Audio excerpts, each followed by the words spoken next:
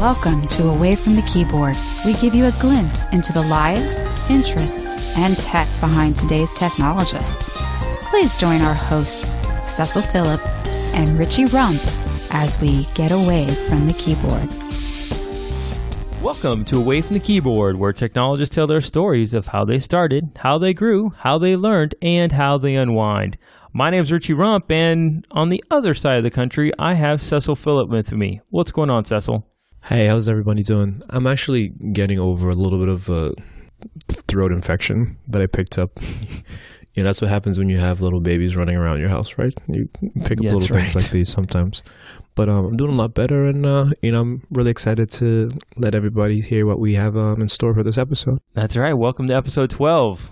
Congratulations, Cecil. Episode 12. Congratulations to you too, sir. We're doing some good work here, I think. Yes, we're better than the average podcast. The average podcast lasts 11 episodes. This is 12. Milestone.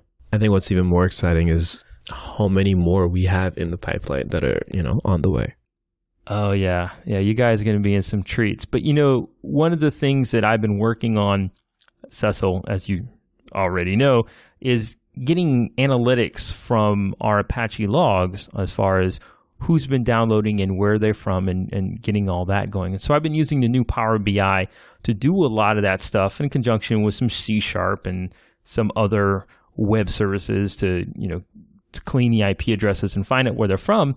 And it's been really cool to kind of mess with that kind of stuff and seeing how Power BI has grown over the last 4 months. But one of the things that bubbled up really clearly was that Away from the Keyboard is just not listened to, not just Florida, which we thought that all this was going to be. We started off, we thought it was just going to be a Miami thing or a Florida thing, and that's it. And it's just not the United States either.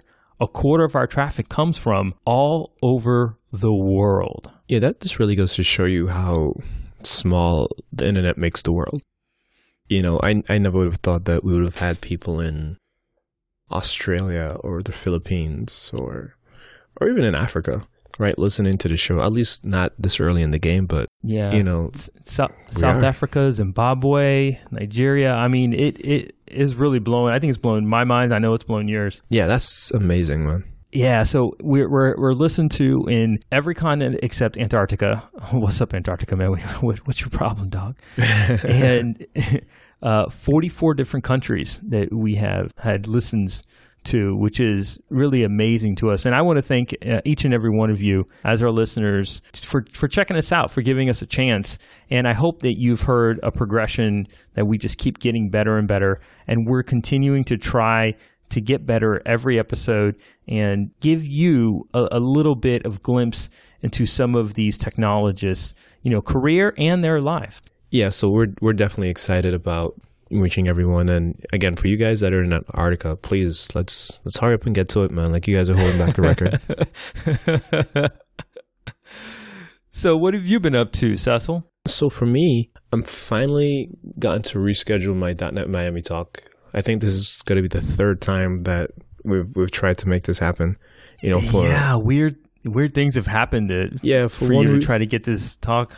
Yeah, for one reason or another, it just was a little bit difficult for it to happen before, and so I'm finally, really excited and hopeful that this will go through just as we planned it, and I'll be able to go and give my talk. But what I've been doing over the past, a couple of days or so now is like going back in and looking over the demos and trying to really refine like the demo material.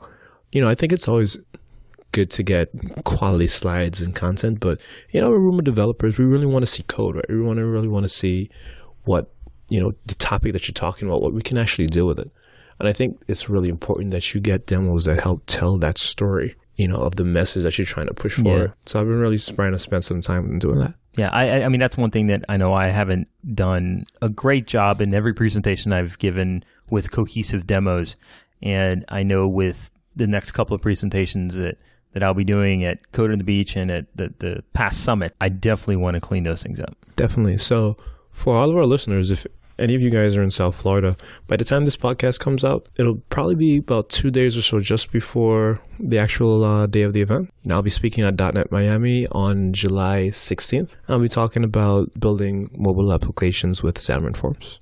So if you're around, if you're in the area, make sure you come by. Also, if you're going to be around the Jacksonville area on August 7th through the 9th, Code on the Beach is coming up. Cecil and I will both be speaking at Code on the Beach. It's going to be at the One Ocean Resort. When they say on the beach, they literally mean is on the beach. I mean, you're right there. A couple steps outside of the hotel, and there's the beach. I think one of the sessions are actually scheduled to be at least like 10 feet out into the water. So I hope you have like a waterproof laptop, and I hope the wireless can actually reach all the way out there. I hope that's mine. I hope that's my presentation, because I'll be like, what's up? Right. I don't forget what I'm talking about. Let's go in the water. Exactly.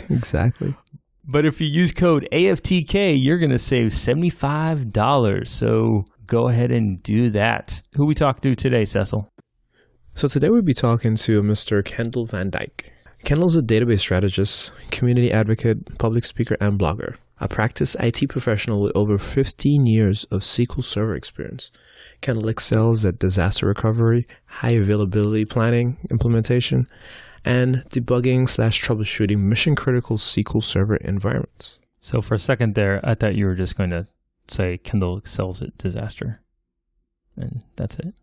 I'm not going to get into whatever you two guys have going on, man. Like, you guys just keep going at each other all the time. Sometimes you got some friends that you just like to poke each other, and that's kind of what we got. I gotcha.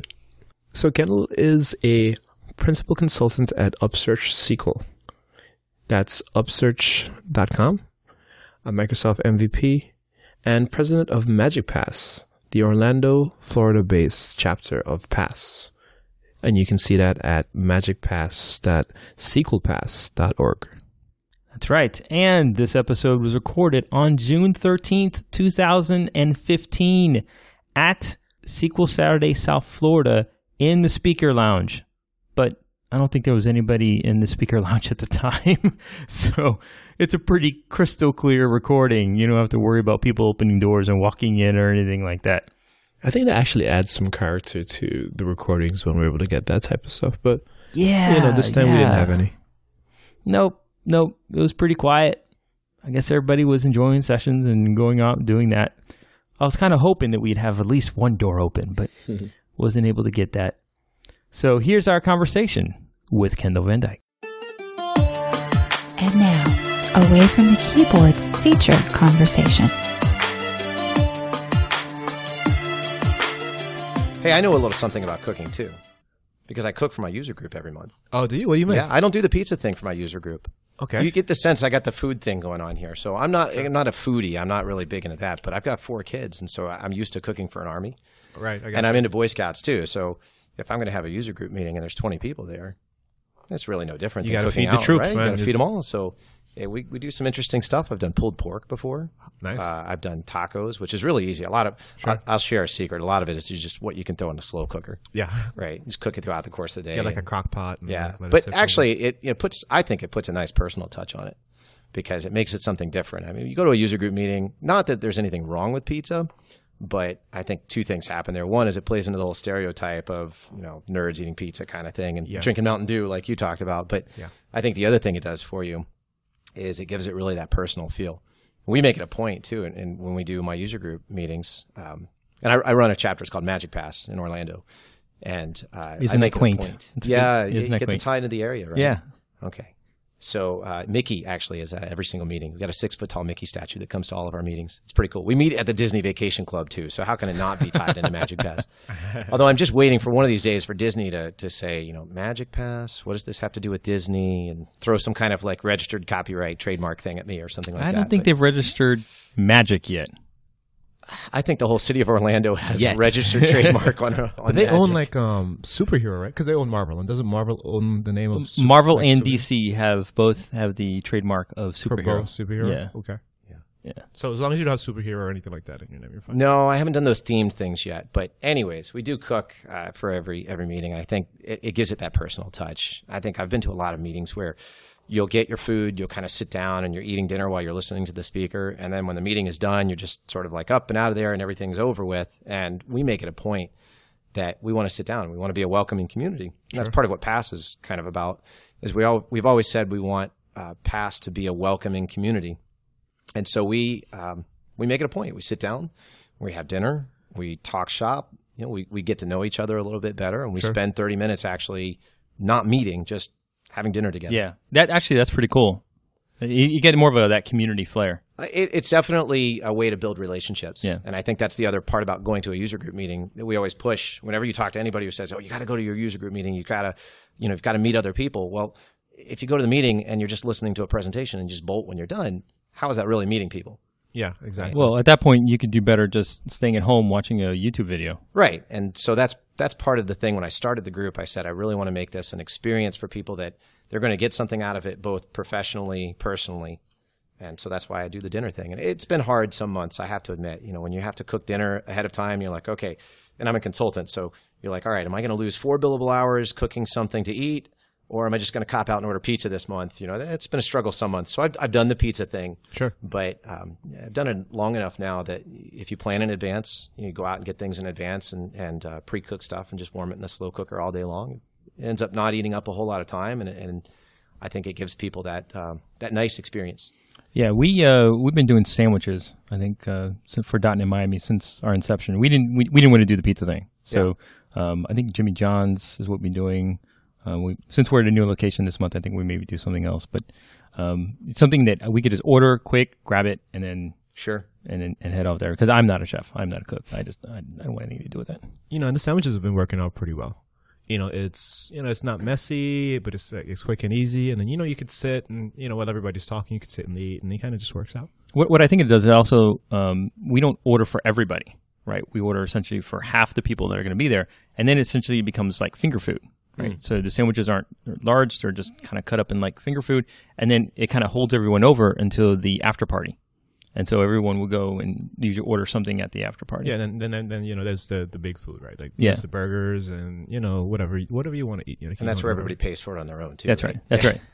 No, we do something similar. We get together at a place that's just up the road from us. We've got a good core group of 5 or 6 people who always go out after every meeting and just have some drinks and talk shop. And, but they don't order food because I feed them pretty well at the meeting. Yeah, there you go. Nice. But hey, what better way to bond with like your fellow developer, right? Over some food. DBA. Sure. And I've had plenty of people tell me too that they don't care what the subject is; they just come for the meeting and for the food. Sure. So that's kind of it's a nice compliment, I think, to get that. That's what I tell those guys sometimes. I only come to the meetings for the food, man. After work, I'm hungry. I need to eat. Not lying. I'm being honest. I know you're not lying. That's why I'm laughing. That's why it's funny. So tell us, Kendall, a little bit about yourself. Like, what are some of the things you do, again, outside of... So you just spoke about your group. And we know that you like to cook. So what are some of the other things you like to do? Well, I mentioned I've got 4 kids, so that keeps me pretty busy. I can imagine. Yes. It certainly keeps me on my toes. I've got 1 boy and 3 girls, and so I've got my fair share of Boy Scouts on one side and Girl Scouts on the other side, and lots of everything in between all over the place. And their age range is pretty spread out too. My oldest is in his teens, and my youngest is 2. Wow! So on any given day, I go from trying to explain the difficult questions in life to changing diapers. And that makes it pretty interesting. That's a pretty dynamic situation right there. Yeah, I'm a consultant. I work from home. And so it's kind of nice. I get the opportunity to see them throughout the course of the day. That's fantastic. It's a curse and a blessing. I think anybody who works from home knows that. You know, when you're on a call with a client and you hear the 2-year-old throwing a temper tantrum in the background and you're like, close the door, I'm on a call. Where's the mute button? Yeah. Right. But it's certainly a wonderful experience to be able to be home with them and be able to do things with them throughout the course of the day. And so that's one thing that certainly keeps me on my toes. Outside of technology, outside of work, I love space. I love flying. I love rockets, which is really nice that I live in Orlando because I can see rocket launches out of my backyard. Yep. It was really nice when the space shuttles were going up. That was a really easy trip to make over to the coast and watch a shuttle launch and then get back. And boy, I miss those days. But hopefully some of that will be coming soon. Sure. With some of the heavy rockets. And then I'm not an avid exerciser. I wouldn't say that, but I'm definitely into running and staying fit and keeping healthy. And so couple that with being a DBA, I'm a little OCD about keeping track of stuff that I eat during the day and running and calories and all that other fun stuff. And I guess I play that game of life, right, where level up, earn the badge for going out and running 5 miles kind of thing. Achievement unlocked. Gamification of health right there. Yep. Hey, you know what? As long as it keeps me around and keeps me fit, though, I can't complain. So I did see that you got your pilot license when you were pretty young. I did, yeah. I did ground school when I was in high school. I was in the junior ROTC, Air Force Junior ROTC. I always thought when I was growing up I wanted to be a fighter pilot. And so one day in the class, they announced that there was a ground school that was happening at a local community college. I think I was a sophomore in high school. I went and took 11 weeks worth of ground school. Thought it was pretty cool. I said, if this is the direction I'm going to go in life, I might as well learn my pilot's license. My dad was really supportive. And as soon as I passed the ground school test, he started taking me out and doing flying lessons. And wow. I soloed at 15. So you were flying before you drove a car? Yeah, and I soloed at 15. I got my license at 17. And I did not have a driver's license once I got my pilot's license. Wow. So it was really fun. I could tell people, I'll give you a ride in an airplane, but you got to take me to the airport first. Yeah, man. I mean, who needs a car when you can fly, right? Yeah. It was certainly a lot of fun. I'm not current anymore.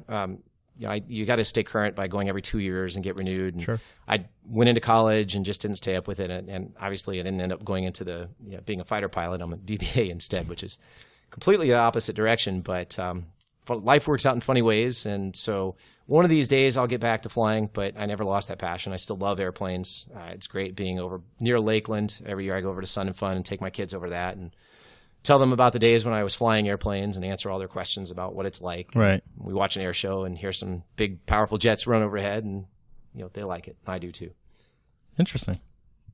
I used to go to school at Florida Tech, which is close to Cocoa Beach, Melbourne area, and we always used to go over to the Causeway whenever the shuttles would take off. Yeah. And that was always fantastic. We'll get a cooler, there'll be some, some beverages, some food, and it was always just a really exciting time for that. What is it? I don't know, not even 10 minutes maybe of seeing the shuttle take off and, just watching it go out into space and the imagination that you have behind it about, wow, I wonder what those guys are going to do when they get up there. And I wonder what they're going to see. And, I wonder what that experience is going to be like, to be able to go through something like that.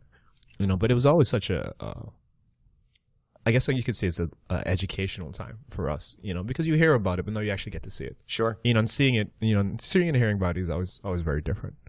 Yeah, there's nothing like feeling the rumble of the engines from the space shuttle. You see it. Most people get, I guess, Causeway is about 12 miles away. That's about the safest point that they'll let the general public. Yeah. But that's still close enough that you hear it and you feel it in your body. Sure. And it's really cool when you get to have that kind of an experience. Mm-hmm. And you talk about the educational experience behind it. You can still see some pretty cool stuff today, even though the space shuttles aren't flying. Living in Florida, we get to see the space station fly overhead a lot. Mm-hmm. Yep. So especially during the summertime, I like to take my kids out back. And I'll point out to them, there's 6 people flying over your head faster than a bullet, right. And start to and then I can go take them inside and I can say, and here's the YouTube video that they just posted earlier today about That's how right. you wash your hair in space and how you clip your nails in space. Yep. And, right. and they really like that kind of stuff. And I'll admit it, I like it too. It's kind of fun. It brings out the geek side of you. Sure. Do you ever go to the Kennedy Space Center with your kids? I do occasionally. We haven't been back in a while, but I actually have family that works in the space industry. Mm-hmm. And so we've gotten some pretty cool experiences that most other people haven't. We've been able to get into things like the family days at Kennedy Space Center. Mm-hmm. And so I've been able to take the kids right into the middle of the VAB. Back before they even let the tours go through the VAB, I've been able to take the kids underneath a space shuttle that was actually working and being in service and take them through the VAB. And we've been out to the pad a couple of times and seen that. So they enjoy the experience. I need to get back, though. I haven't been back there since they put the Atlantis exhibit up, and I hear it's really awesome. Really? You haven't been there yet? No, I haven't. My gosh. I've seen Discovery. This is the ironic thing is I've seen Discovery up in Washington, D.C., but I haven't seen Atlantis, and it's closer to home. Wow. So I definitely need to get over there. I've heard they've done a really good job. It is really amazing. And, we took our kids I guess about when they first opened up. It was within the first month that they had opened up, and they loved it. I mean, they were just so enamored with just not only the space shuttle being there, but the interaction exhibits. And they've got this really steep slide that patterns how the shuttle falls to Earth, not flies, but falls to Earth. And, so they would go through and they would do their S-turns, and then they go around and they would go down the slide and they go back and they do it again. And they have a little play area which looks like the ISS. And so, and it kind of hovers over, this huge building, and you're looking down and you're like, I hope this doesn't fall, and it's really a cool experience for the kids. And of course, you take a look at it at the Atlantis because it's so close, and you get a lot closer, I think, in the Atlantis exhibit than you do, any other shuttle experience you have. you see not just the foam tiles, which everyone hears about, but you see the blankets that they sew into it. You see the felt on the wings, and it's like, oh my gosh, this is foam, felt, and cloth, and that's how they protected the space shuttle on launch. And it's just, and then they had people there on the weekends that actually worked on the space shuttle, so you get to interact with them as well. One guy we talked to was on the landing gear. The other guy was the other woman was a seamstress, and she just had so much knowledge about how the shuttle worked, and as far as the textiles they put into it. It's really a cool experience. I think, as sad as I am about the space shuttle not flying anymore, I'm glad that they've done what they have with the exhibits and giving people that close-up experience. Right. I don't think a lot of people really had the intimate knowledge of what it takes to go into space and the technology behind that. People just think, oh, you can just go up to space. Why don't you carry your iPod with you? And they don't realize things like it has to be radiation shielded and tested and really battle hardened to be able to do that stuff. And a lot of people probably see the space shuttle on TV and they think, oh, it's nice and clean and they keep it pristine. And then you get to see it up close and you see all the marks and everything from re-entry and all the dirt and everything. And you realize they don't clean that thing in between launches, and it's really been through a lot. Yeah. And it's an amazing experience. So I'm glad that they've at least done a really good job with the museum exhibits and give people a better understanding and appreciation. I'm just looking forward to the next thing now, though. I really miss being able to see a rocket launch in person. Right. The other thing that the most recent time that we went, I did it's called Fly with an Astronaut, where we actually had an astronaut tour. And this guy, his name was Tom Jones. He flew in the space shuttle 4 times. And what was curious about that is that he wasn't really sad that the shuttle wasn't flying anymore.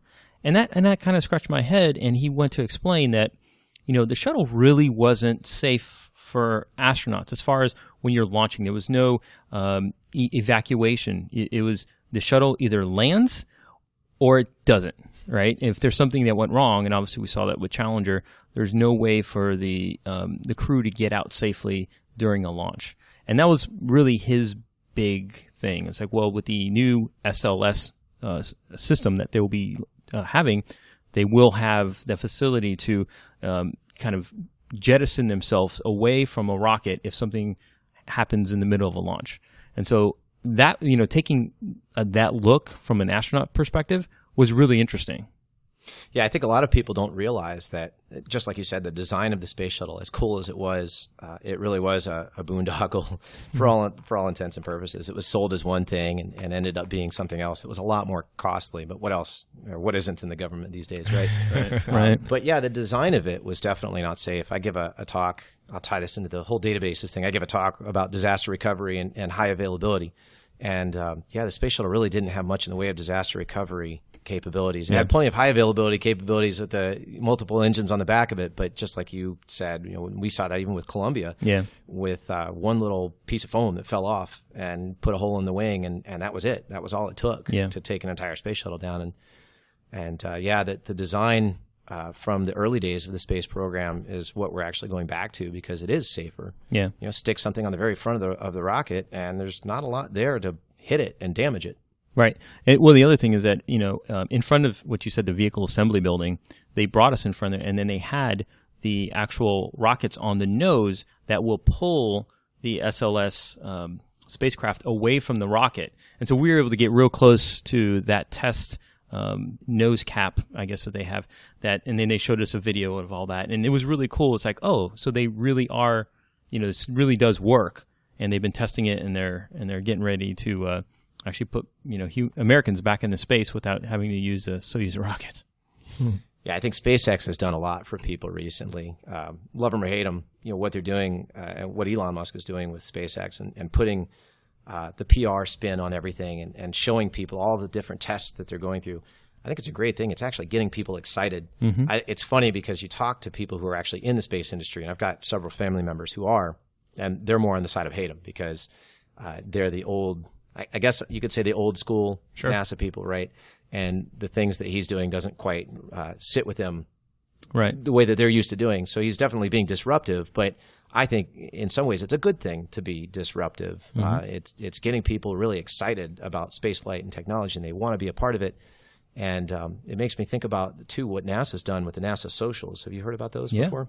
I actually was fortunate enough to go to STS-132. I was at their NASA Social. It was the second one they'd ever done. It was an Atlantis launch. And it's great because it connects people directly with people in the space industry. And it allows you to get that perspective on what it actually takes to make this stuff happen. Sure. I think even people who work in technology on a day-to-day basis don't really have a really good understanding of what it takes to go into space or what it takes to build some of this machinery. And when you get the chance to connect with these people who have learned from 30 years of experience of launching all these different rockets, that one bolt can make all the difference in the world between a successful mission and a failure, it's really, really neat to get that perspective on people. And unfortunately, the end of the Space Shuttle program means that we've lost a lot of people who have that background. It's a mass exodus of people out from the East Coast. The same way that when the Apollo program ended, you had guys who were engineers building rockets to go to the moon who were pumping gas afterwards. And they moved on, and I think a lot of that experience, a lot of those stories, unfortunately, are lost because of that. And then I think the same thing has happened to some degree with the Space Shuttle program. I think that the private industries are trying to retain some of those folks, and I see that influx of people coming back to the East Coast now, which is really nice. But it's also never fun when you've got a lot of competition right now. It actually is kind of a dog-eat-dog world these days over there. And so you've got Boeing and you've got SpaceX all competing, and I've got a family member who says, I don't know at the end of my contract who's going to be signing the check at this point. He says he's fairly certain he's going to continue to be employed working on the Orion program. He just doesn't know if it's contractor A or contractor B who's signing that check for him. So there's a little bit of uncertainty there these days, but it's still exciting times. Yeah. Well, I mean, what I find really fascinating about SpaceX in particular is that they're using some of the startup models that we've been using in technology for the past 10, 15, 20 years, and he's applying that to the aerospace industry.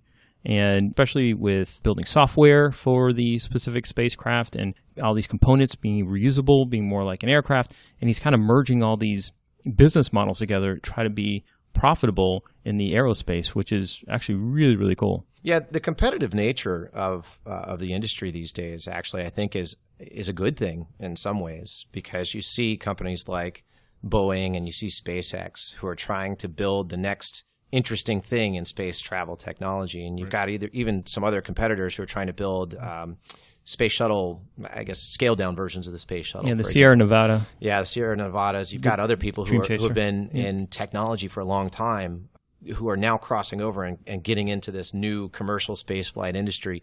So in some ways, it's just like the software industry. Competition actually can result in some pretty good things. I think the thing I worry about there is that we don't want to cut corners when it comes to manned spaceflight or human spaceflight. I'll be politically correct there. When it comes to human spaceflight, you never want to go back to the days when the early space program in the United States, where we were okay with cutting corners in some ways, or maybe not taking the most safe paths to do things because there was competition with the Russians in the space program. And in some ways, that competition is just internal now. It's Boeing versus SpaceX. I don't think we're ever going to get to a point where they're just going to completely compromise and say, yeah, we're just going to sign off on this, even though it's outside of the parameters for the launch. It's too cold, but we need to get into space. Right. But I do think that generally the competitive nature means that maybe the design time that NASA would have taken, all the oversight and all the red tape, for as much as people complain about it, all those things were in place because we wanted to protect the lives of the people that were going up there. And I think that with the commercial space industry these days, that there might be a little bit less oversight associated with that. And I hope it doesn't ever come to any kind of a disaster. I mean, that would be the absolute worst case scenario is we get so competitive about this that we lose the oversight and we have an accident. And I get it, manned spaceflight means that there's going to be challenges, there's going to be disasters and accidents, but I'd like to think we've learned enough that we'll cut just enough corners to keep people safe, but still keep that competitive edge and get people back up there. I hope that we don't have an accident, though. Right. And, like you said, I really like how a lot of these companies now are making it more accessible, almost, I guess you could say, for a lot of people that just don't know about space or not as familiar with it as some others might be. So do you have any suggestions or recommendations for people that are not necessarily into space or into flight as much as some of you guys are? So a way they could learn, a way they could understand, and really they can, really start to get into, learning about what's happening in that space. Sure. NASA, actually, the NASA website has lots of great stuff on it that you can go and learn. They've got resources for kids and for parents, and they've got a really great history archive where you can go back and look back over the history of NASA, and not just the human space flight programs, but all the unmanned things. I mean, we're doing some really, really cool stuff, I think, with all the unmanned stuff that we've got out there. I don't think people realize that we've got as many satellites going to other planets as we do. Right. Pay attention on Twitter is another thing, too. And we've got NASA's got a really great social outreach program. Heck, even apply for a NASA social. That was a really great way, I think, to get a jump start on what NASA's up to and connect with the people that are doing things in space. They do these all the time. Even SpaceX is starting to do socials now too. You just have to apply. Go on the NASA website and look at what's coming up next and apply. There's lots of other great websites. Spaceflight Now is a really neat one. They show everything that's going on in the space industry. They've got a launch calendar, so if you want to see what's happening, maybe you're taking a vacation to Florida, go over and see. It's worth a 50-minute drive. And if they've got a launch going up, even if it's just a Delta IV, and I say that like it's a trivial thing, that's a big launch. Yep. It's really cool. It's a great way to experience the space program firsthand. There's nothing like seeing a launch up close. Right. But there's certainly, these days now with internet and connectivity, there are certainly plenty of resources online that you can connect and learn more about rocketry. And heck, you could go, it's probably not as easy as it used to be, but you can go down to your local hobby store and you can buy pre-built rockets, stick an engine in the back of a rocket. $20, you can buy a pre-built rocket, stick an engine in the back of the rocket and light it. And you've launched your own rocket. Right. And it's a really cool way, I think, to get a personal touch there. If you've got kids or if you're just a geek and you like rocket stuff, sure, it's a great way to go out and say, I just made fire and made this thing launch. That's fun. Yeah. I used to do it when I was a kid. I was big into rocket launches, just building my own rockets and launching them and seeing how high I could make them go. It was nice. It's a lot of fun. Yeah, I think even I think for us as a family and with kids, going actually to Kennedy Space Center and seeing things firsthand and taking the tours, I mean, that affected our family a lot as far as we want to learn more. And there's museums all over the country. There's in Houston, they have their spaceport there, and in California, DC, New York, and even in Museum of Sciences all across the country. They'll probably have something on spaceflight there, and so you could kind of do the interactive exhibits and kind of go beyond what you could really do on a website and really see and touch and really experience some of that stuff. Yeah, there's definitely a couple of really good museums all throughout the country. In D.C., of course, you've got the Air and Space Museum. They've got the Annex out at Dulles Airport where you can go out and see Discovery firsthand. And there's more there than just Discovery. They've got all kinds of other really cool planes from history. It's really amazing. You can go to the U.S. Space and Rocket Center out in Huntsville if you're passing through there. There's museums in Ohio that you can do things. They've got Endeavour out in California, and they've got Enterprise in New York now on the Intrepid. And, of course, Kennedy Space Center. There's all kinds of great stuff there. And I think the other answer I'd give you to what can you do to connect your kids with space, go out and look up. Just go out in your backyard during the summertime. There's websites. NASA's got it. There's another website called heavensabove.com you can go to, and you can find out when the space station's flying over your head. And just look at it. And it's really cool to go outside and to see it. It's just a big, bright object moving across the sky. And then when you realize that's 6 people on board of that thing that are moving faster than a bullet, and they're living and working their daily lives right above your head. Right.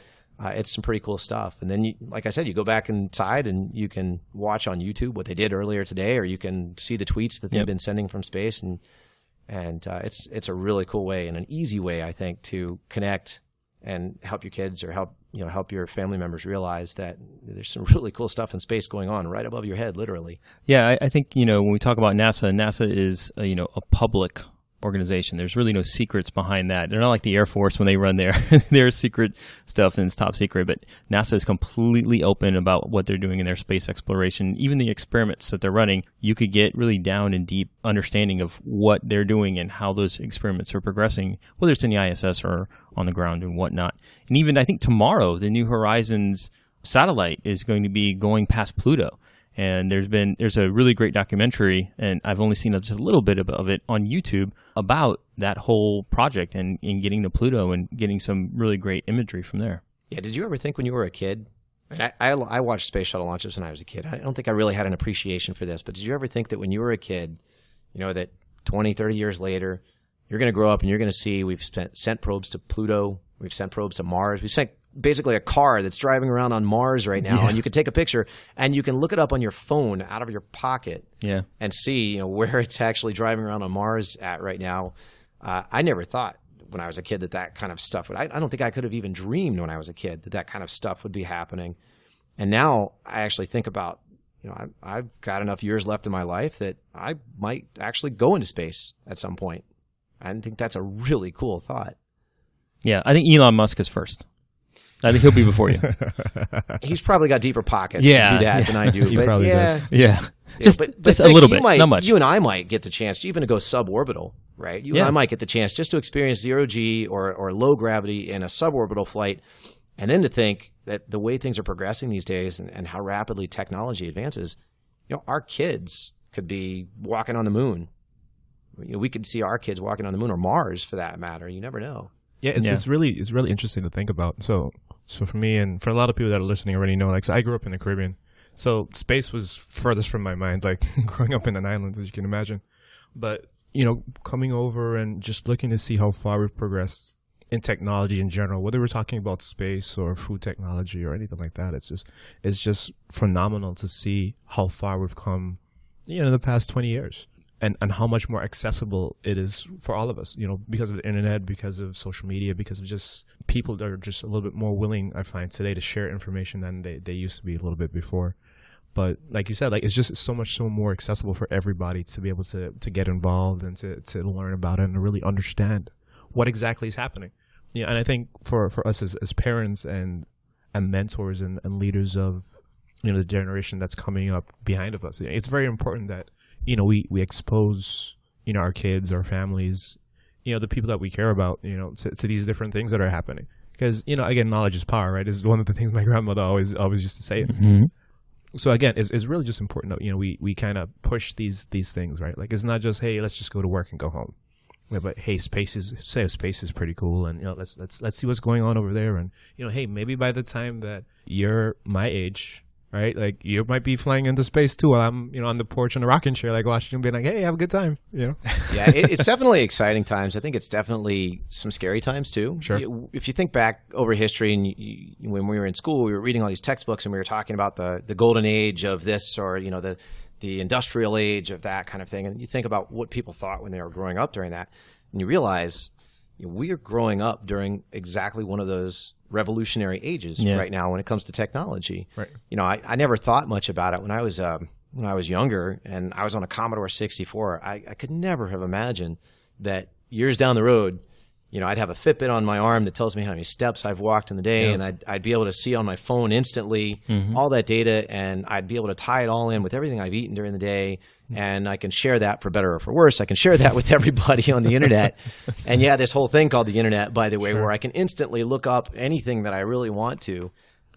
It's definitely an exciting time, and technology and the pace that things are moving is really cool, but now that I've got kids, it's really scary at the same time. Yeah. We think back to my biggest struggle right now is screen time with my kids. Mm-hmm. They want to be on a screen all the time, especially my teenager son. He just wants to be on a screen all the time. And I think back, okay, when I was a kid his age, I probably played my Game Boy 20 hours a day and slept a little bit in between.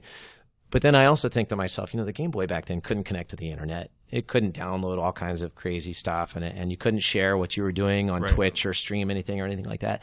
And now the accessibility for technology for kids actually has me, as a parent, kind of worried. Sure. Because you talk about how willing people are to share things, and there is a dark side to that, which is that people are so willing to give up their information because they think it's cool to connect with the guy across the world to play Boom Beach or something like that. Right. And then all of a sudden, you've told this person that you have no idea who they really are, where you live, right? Or you've shared some picture with him of your sister or something like that. Right. And that's the other part. I don't think I would have ever imagined as a kid that I'd ever be worried about this kind of stuff.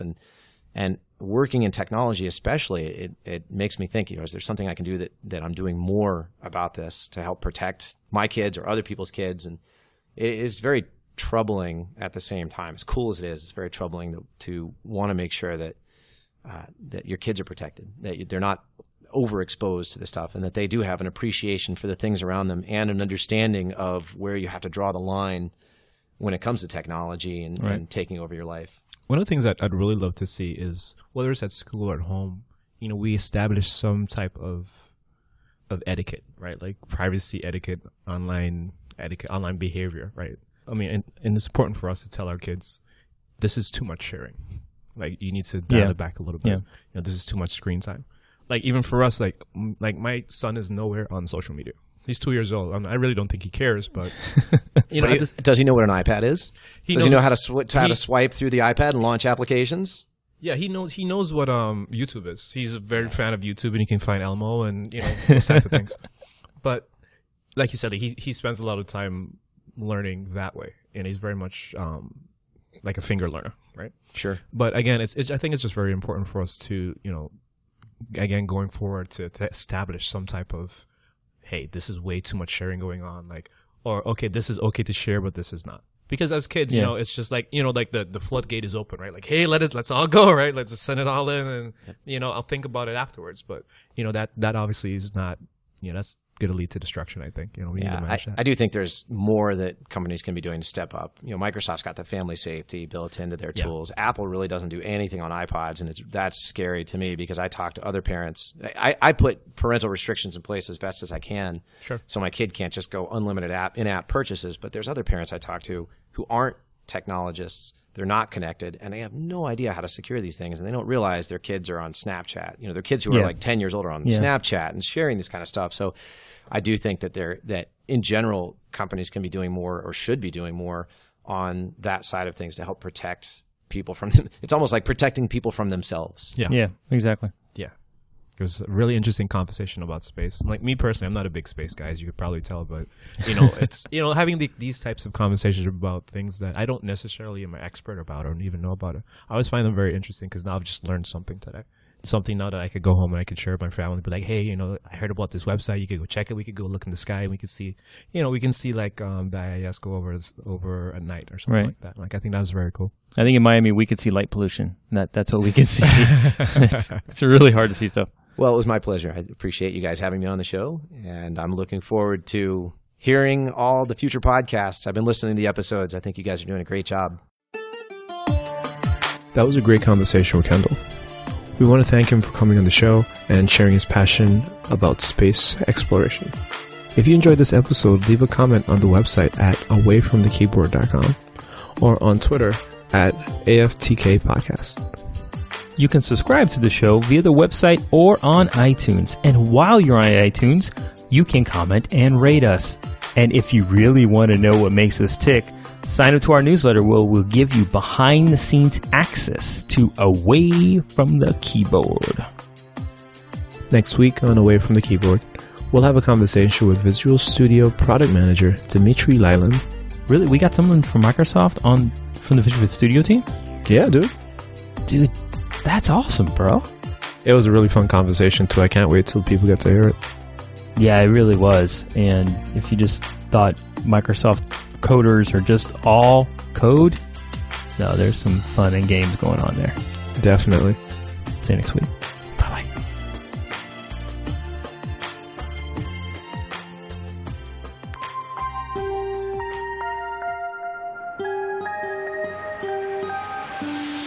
We want to thank you for listening to Away from the Keyboard. As a reminder, we will have new episodes each and every week. You can interact with us on Twitter at AFTK Podcast or at awayfromthekeyboard.com. Hasta luego.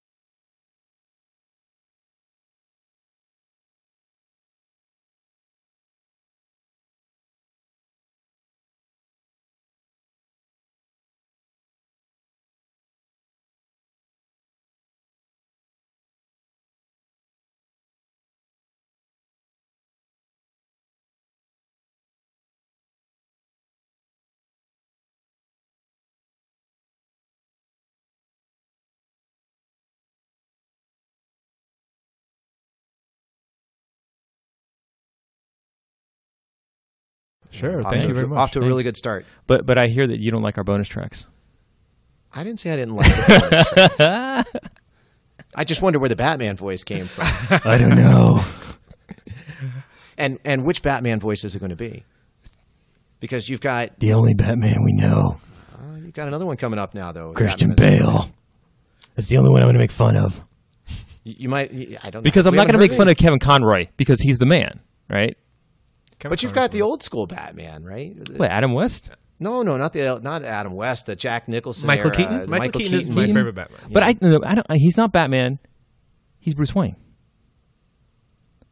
See, that's the difference. He made a good Bruce Wayne, a very bad Batman.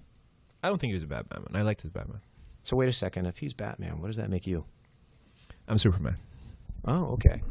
We haven't heard the voices. We haven't heard the voices from the next movie coming up, have we? Did they put them in the trailer or the teaser? Oh, you mean for the Batman? The Batman versus Superman movie. Well, no, they had Robo Batman. They had Robo Man.